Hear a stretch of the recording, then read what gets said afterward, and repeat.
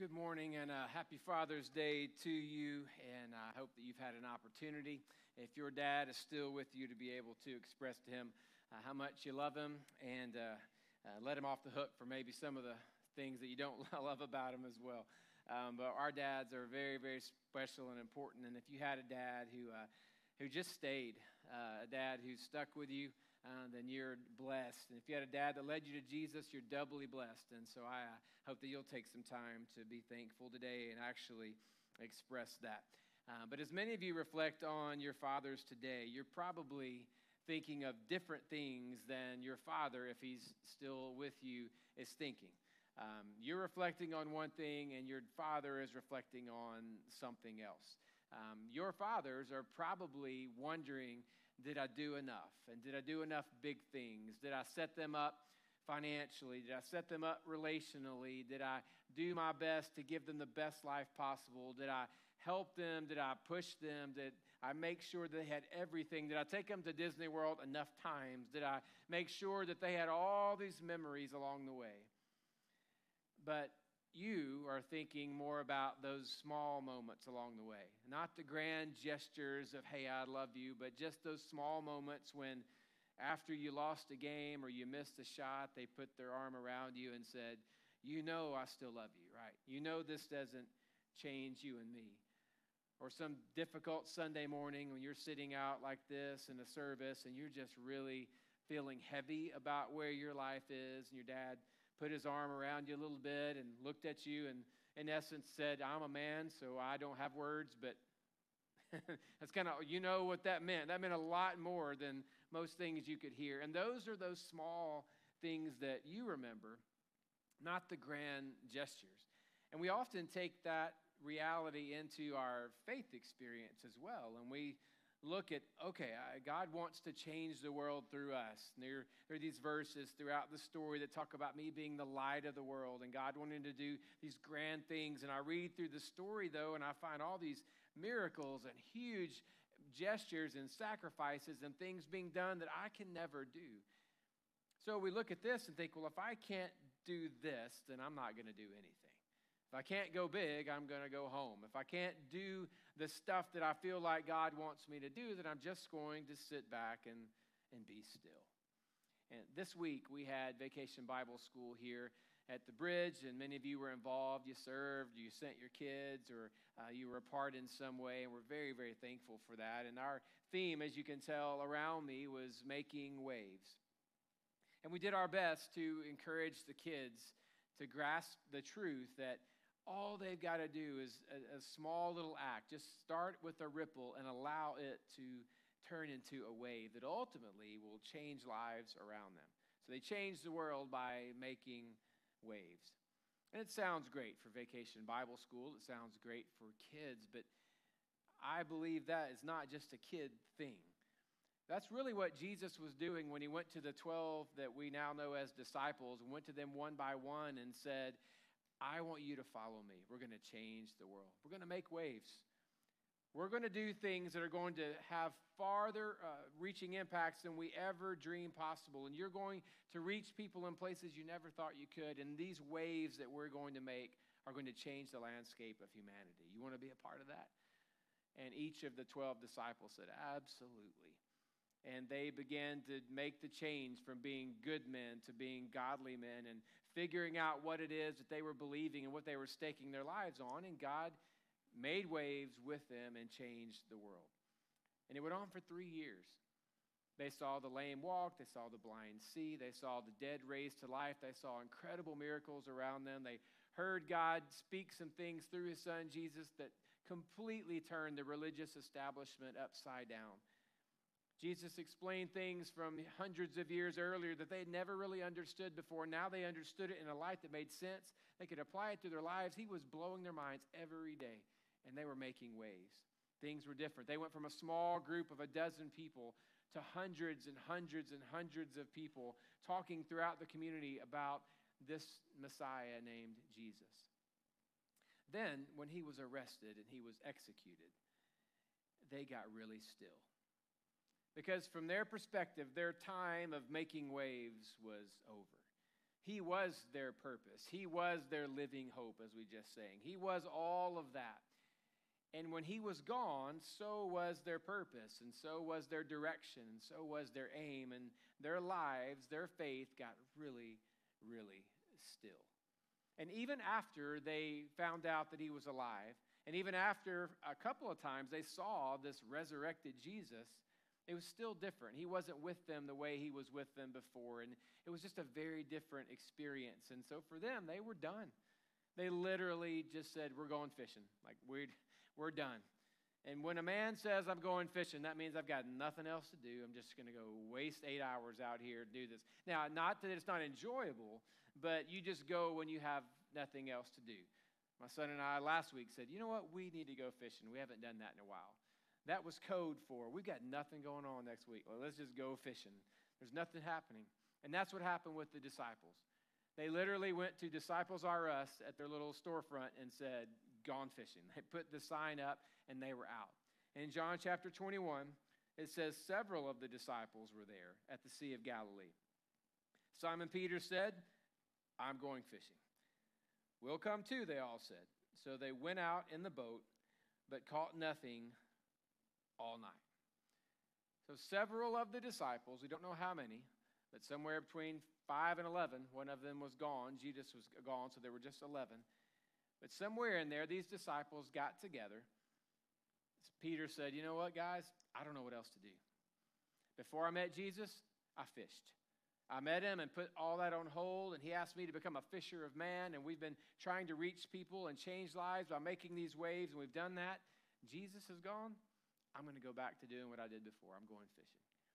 And the other disciples didn't have anything to do either. They said, well, we left everything to follow him, so we'll go too. So they grabbed their tackle, grabbed their gear, they went to their boat, got their nets ready, and they went out and fished. And it said they fished all night, but they caught nothing. So they're aimless, they're purposeless, they're pointless, they're seemingly in a hopeless kind of situation, kind of lost, really. And they're out there fishing. And I can only imagine how frustrated it must have been for Peter, who was a professional fisherman before he met Jesus. And now he's not with Jesus anymore, so he said, I'm going to go back to fishing. He goes back and finds out he's not very good at it anymore. Like, he's fishing all night. He's not catching anything. So the only thing he really knew prior to Jesus changing his life, now he's got to be questioning, can I even do that? So they fish all night. They don't catch anything at all. And in verse 4, it says, at dawn, Jesus was standing on the beach, but the disciples couldn't see who he was. He called out, fellows, have you caught any fish? Now, there is no question they wanted to hear less than, fellows, have you caught any fish? Amen? You got anything? And all of us have had that experience before when things didn't go right. You leave the office to go try to close a deal. You come back in with your shoulders all the way down by your ankles, and they're going, hey, did it close? No, it didn't. Or on those Saturdays when you take your kid out with the blue and yellow and they run around playing soccer all day long here at Clarksville, you bring them back into the grocery store to get something on your way home, and they've got tears coming through their mud, and they're frustrated, and somebody stands there in the aisle and says, did you win? You just look at them like, we just got over it. They just stopped crying, and you had to ask. No, and it starts again. Like, we never want to hear that. And these fishermen went out, they caught nothing all night long, and now a stranger on the shore yells out, catch anything? And their reply was, nope, no, we didn't. But thanks for asking. I appreciate the concern, appreciate the help. They said no. But look what he says next. And again, they don't know this is Jesus. He says, throw out your net on the right side of the boat, and you'll get some. Now, we know Simon Peter is a little bit sarcastic. We know that from reading other parts of the gospel. So I can just imagine the eye roll and the, right side of the boat. Why was it? We were fishing on the left. I can just imagine all the dripping sarcasm and the, you have got to be kidding me. Because we all know, who are all the people in the world that can do your job better than you? Everybody who's watching. Like, that's always a thing. Whoever's watching you do your job can always do your job better than you.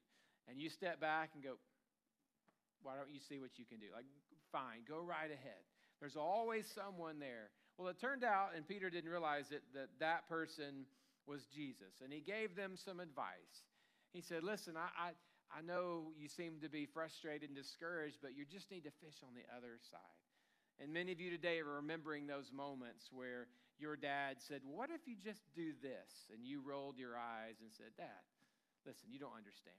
It's not 19 whatever anymore. Like, this is different now. We have all these ways of explaining things, and then now in 2022, you're looking back going, he kind of knew what he was talking about, and he probably was thinking this outcome might happen anyway, and I get it. Experience is a great teacher.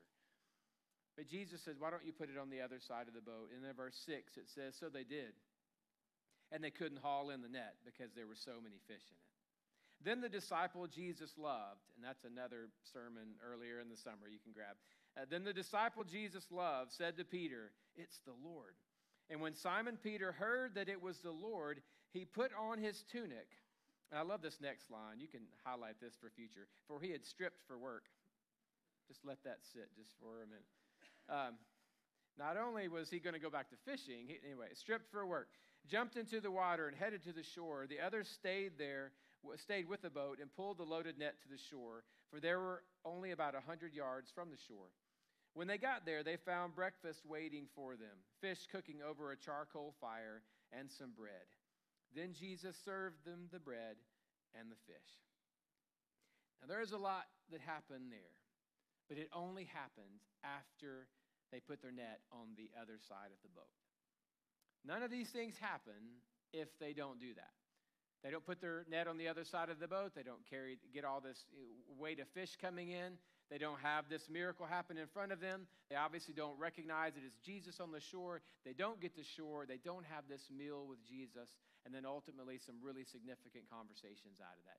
All of it begins with this small little gesture, this small moment where they're willing to say, okay, know-it-all, I'll do it.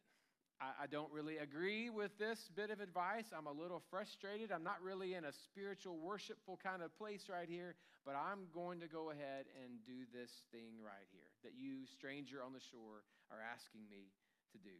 They put their nets on the other side of the boat, and that small act made all the difference. So I want us to go back to some of those verses and try to pull out what it was that resulted here. In other words, what was the result of this small act of just choosing to fish on the other side of the boat? One, they saw Jesus for who he was. When they stepped out and had this small act of faith that they expressed, they actually saw him for who he was. Jesus was on the shore the whole time. He actually was speaking to them, and they didn't realize that he was speaking to them. They didn't realize it was him. And then once they do this one small thing, their eyes are open. There's this moment of revelation, and they actually recognize Jesus. They see him for who he truly is. And as we go through these four things, maybe quietly, you can just ask yourself, is this something I'm needing right now in my life? Like, I've heard about him. I know other people hear his voice. I've even believed that he's real and he's alive. But I don't know that I've actually encountered him in this way. I feel like I might be hundreds of yards away in the boat, away from the shore, and I might be missing something right in front of me. And they would have too, had they not expressed their faith in this small act. So they saw Jesus for who he was. They recognized him. The second thing that jumps out as we look at their response is that they saw themselves for who they could be. Once they were able to get an eye on Jesus and recognize him, then they were able to look at themselves. And what I mean by that is, notice who put his clothes on and jumped in the water and swam to shore. It was Peter. And if you go back into the first 2.5 years or more of Peter's time following Jesus, he was always the one with courage and boldness and stepping out, saying, I don't know how this is going to go, but I'm going to do it anyway, ready, fire, aim, kind of that whole deal. He lived that way. And then Jesus is arrested, he's taken away, and Peter becomes someone that he's not. He starts to hide. He even is afraid to admit that he knows who Jesus is. He's close, but he's seeing him from a distance. He won't allow himself to associate with the rest of the disciples. He's hiding in the shadows. That's not Peter. And then after it's over with, he's still hiding out, and he's the one that says, I'm just going to go fishing, guys. I was called to be a fisher of men, and now I'm just going to hide by myself on a boat out in the water because I don't know what else to do. That wasn't Peter. But after this small little step was taken, he recognizes who Jesus is, and then he looks at himself as if to say, what am I doing? I'm the wild man here. Like, I do stuff and then think about it later, all for the sake of my faith because I believe that strongly in him. I'm just going to swim to shore. I'm in a perfectly good boat surrounded by friends. It won't take that long, but I'm just going to jump in and swim because ready, fire, aim. Here I go. Peter was able to realize who he was again. And all the disciples were able to see themselves again through the eyes of the one that they had followed for 3 years. So they once again were reunited with who God had created them to be as a result of the small act. Number 3, there's also this moment in which they turned their pity into a party. Now, not pity party, that's a bad thing, but they turned their pity into a party. They're out there sulking on the water, thinking, I don't know what's going to go on. I don't know what we're going to do next. We don't have purpose. We don't have direction. We can't even fish. Everything around us has fallen apart. And we're feeling a weight and a heaviness, a disappointment that we haven't felt in a long time. And then once this little act of faith is taken and they recognize Jesus and they come to grips with what am I doing and who am I? Who is this person I've turned into? That's not the person that God has called me to be. They find themselves moments later on the shore in Jesus' presence, hanging out, talking, having a meal together, just like old times again, connecting again, and they've had this little moment. They got this exciting time that they've found their joy again. And for many of you, you've lost your joy, and you're looking for this grand, miraculous moment where God just infuses it back into your life. And maybe as we move forward, we're going to see that it's not really something large and spectacular that needs to happen. It might just be a small step of obedience. So their joy is there as their pity turned into a party. And then fourth, there's a sense of renewal. They return to their calling. Jesus had said, I want to make you fishers of men. Leave everything and follow me. They had done that. And then after he was gone, they kind of abandoned everything. And yet through all of this, it changed and they got back at it again. And they began to fulfill their calling once again. Now, we don't have all of this in Scripture. But if you study outside of the Bible, meaning historical documents and things that happened a couple thousand years ago in the history of the church and history of people, here's what you'll find about those who were fishing that day. Thomas, after this encounter, went on to Iran, where he began to preach and tell people about Jesus, and then on into India before he was speared to death by some of those who did not like him making so many waves where they were. Simon preached in Jordan and Britain before being crucified and then ultimately sewn in half. Philip preached in Turkey and Egypt before being impaled on iron hooks and left as an example in the middle of his streets. Matthew went to Ethiopia and told people about Jesus before being staked to the ground and left to die there. Jude found time to write the book of Jude, then he went to Turkey and he preached before being crucified in Iran. James was beheaded in Palestine alongside an accuser who changed his mind as they were going out to be executed, and he became a follower of Jesus and decided to die with James right next to him. Nathanael preached in Iraq, Iran, Ethiopia, and Arabia, and India before being skinned alive and crucified in Armenia. Andrew was tied to a cross in Greece, on which he died 2 days later. And then Peter, who started this whole fishing expedition, was crucified in Rome upside down at his own request. All of those men laid it all down and gave it up to make waves, to change lives. And now 2,000 years later, we're remembering their stories. And there are people all over the globe that could trace their family tree back to one moment where one of these men came to their country and said, Jesus is alive, and this is the Messiah, and this is what this means, and this is how you are to follow him. They made waves that changed the world forever. Now, we look back at their lives and think, well, that's a far cry from a bunch of guys in a boat, discouraged and frustrated and disappointed. What happened? One small thing happened. They just move their net to the other side of the boat. So what is it about small acts that make them so powerful? Because we know ultimately you don't fish on another side of a boat and change the world. But what is it about the small act that is so powerful? I want to give you 3 things about these small acts of faith. Number 1, every act of faith, no matter how small, is an expression of trust.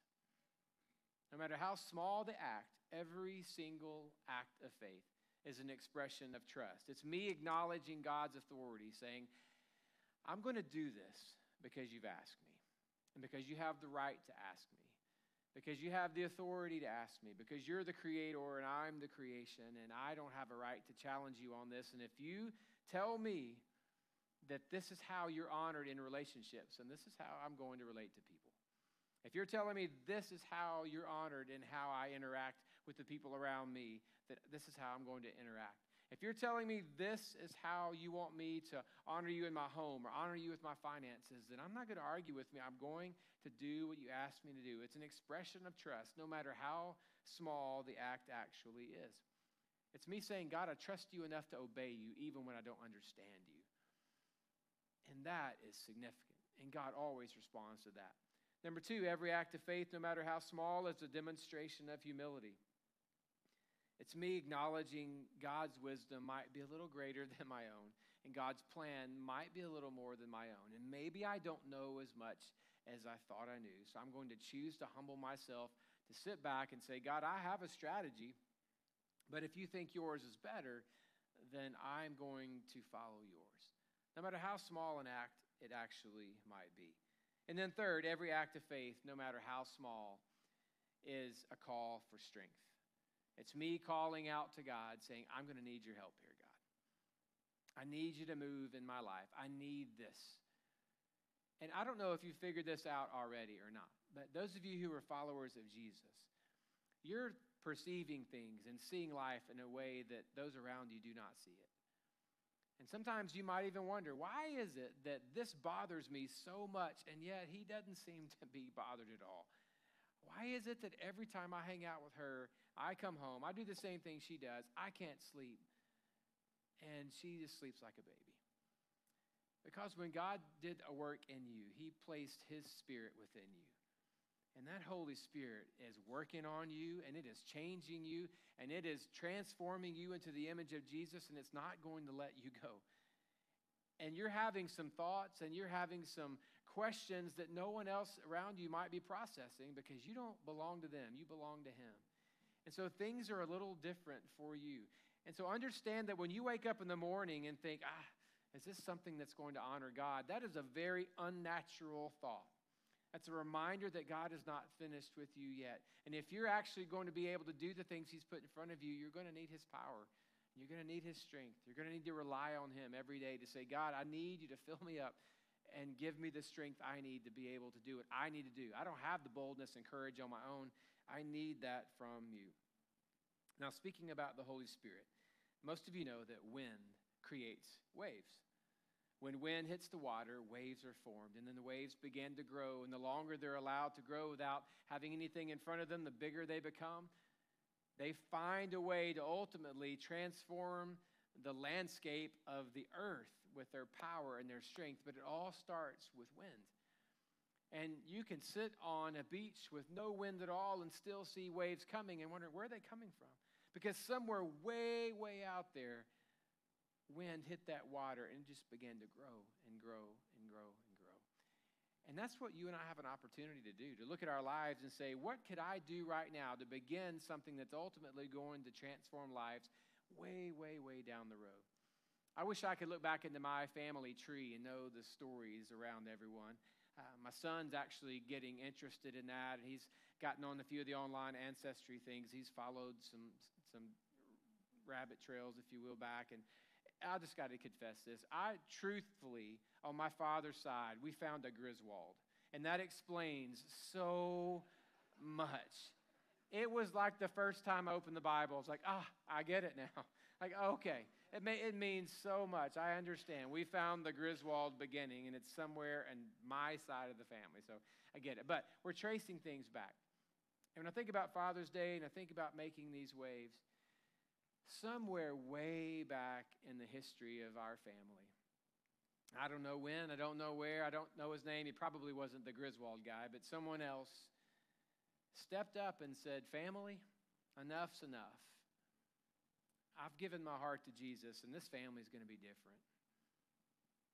And I don't know that he had any idea what was going to happen, but that ultimately affected some kids living in that home.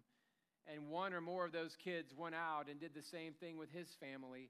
And then hundreds of years later, I'm standing here convinced, absolutely convinced, that this is God's word and this has transformed my life and this is our only hope. And I really could find that wave beginning way back then, somewhere in that family tree where some man said, enough is enough. My family is going to be different. And you have that opportunity now, regardless of what your tree has told you up until this point, regardless of what was passed down to you or what wasn't passed down to you, you have a chance to say, starting right now, things are going to be different. And that small decision is a ripple that can begin a wave that ultimately will transform generations after you. And one day people will be in a place like this looking back and they will say, who in the world was, and they'll insert your name.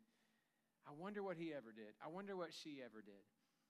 And little will they realize it was that change, it was that decision, it was that small step of faith that changed everything for that individual and for all those in between. So I want to ask you this morning, what is the one smallest thing you could do right now that could make the biggest change in your future? You say, well, let's keep the bar so low on the smallest thing. I mean, it is God. We want to give him the best. Well, if we were all into doing that, we would have already done it, but we haven't. So let's start with something small. What is the one smallest thing I could do right now to have the biggest impact? And I don't want to just think selfishly on this. I mean, thinking beyond ourselves. For some of you, that one small thing is just to eliminate something from your lifestyle right now. Because this for you is real. And earlier we were singing about Jesus, and you weren't faking it. You're not trying to put up a front. It's real to some extent in your heart. But you also have a real life out there. And God has placed you in a place to be able to shine where other people, including me, can't shine. And the people around you are watching, and they're conflicted because they see this part of you, but they also see this one element and can't figure it out. Well, like, which one is the real you? Which one's the real her? Which one is the real him? And all you've got to do is eliminate that one thing. Be willing to say, God, I don't even think it's that wrong. I've got total freedom. I sleep like a baby every night. But if this part of my life is keeping other people from believing what I know is true in my heart, then I'll let go. I'll let go of that. I'll let go of that thing, that habit, that word, that relationship, whatever that thing is. If it's that big a deal, and if it's keeping people from seeing you, then I don't want to be a part of that. I don't want to stumble. I don't want to cause others to stumble in that way. So maybe it's just to eliminate one thing so that other people will have reason to believe that this God that you've worshiped today is actually desiring to be their God as well. Or maybe for others of you, it's just one thing to begin, one discipline, one action. Maybe for you, you've never done it before, but just beginning to get up 20 minutes earlier, get alone in your house every single day and say, God, before I do anything else, I want to hear from you. I want you to hear from me, and I want you to align me with what you have for me. You say, well, Chad, you don't know my day. I got to hit the ground running. I'm not like you. I've got stuff I got to do. I got to get up, or I'm not awake in the morning. I've tried to pray sometimes. I fall asleep. That's just not me. Well, if your boss texts you in the next 10 minutes right now while you're finishing up the service and says, I need you in an hour early tomorrow, are you going to text back? I'm just not a morning person. I apologize, but no, you make it happen. You make it happen. And for some of you, the one thing that you need to add to your life is just an awareness of God's presence to begin that day with him. You say, well, that doesn't seem like a very big thing to do. That's just it. Some of you are needing joy, and you're needing peace, you're needing reconciliation, you're needing direction in your life, and you're waiting on God to say, step into the water and I'll part the sea for you. And instead, God's just saying, just fish on the right side of the boat. Just do this. Just do this one little thing, and let me create a wave that you won't even dream of. Or maybe you are a dad here today, and you're ready to receive your gifts, your time, or whatever it is you want from your family, or maybe just to be alone. Most dads, my gift today, Mother's Day, bring me people. Father's Day, take people away. Like, give me my own time. Maybe your time today, if you're a dad, maybe you just need to turn to your family and say, let me give you a gift. I've never tried because I've been afraid of failing. But I'm going to be a godly dad. I'm going to figure out what this means if it kills me. So be patient with me, but accept that as my gift to you on Father's Day. I'm not going to get it right, and you may need to remind me of the gift I gave you from time to time, but I'm going to do this little thing here and see how it changes the direction from our family or for me or for you, whatever the case may be. Just a small thing. What is the smallest thing that you can do today that will have the biggest impact on your tomorrow? Let's pray together. Father, thank you for doing great things with small beginnings. And God, it's difficult at times for us to know what it is you have planned and what it is you have in store. And we're hoping it's big, and we're hoping it's grand, and we're hoping it's going to change the world. And perhaps the only thing between where we are and changing the world is being willing just to add one or two small things to our lives, or just to eliminate one or two small things.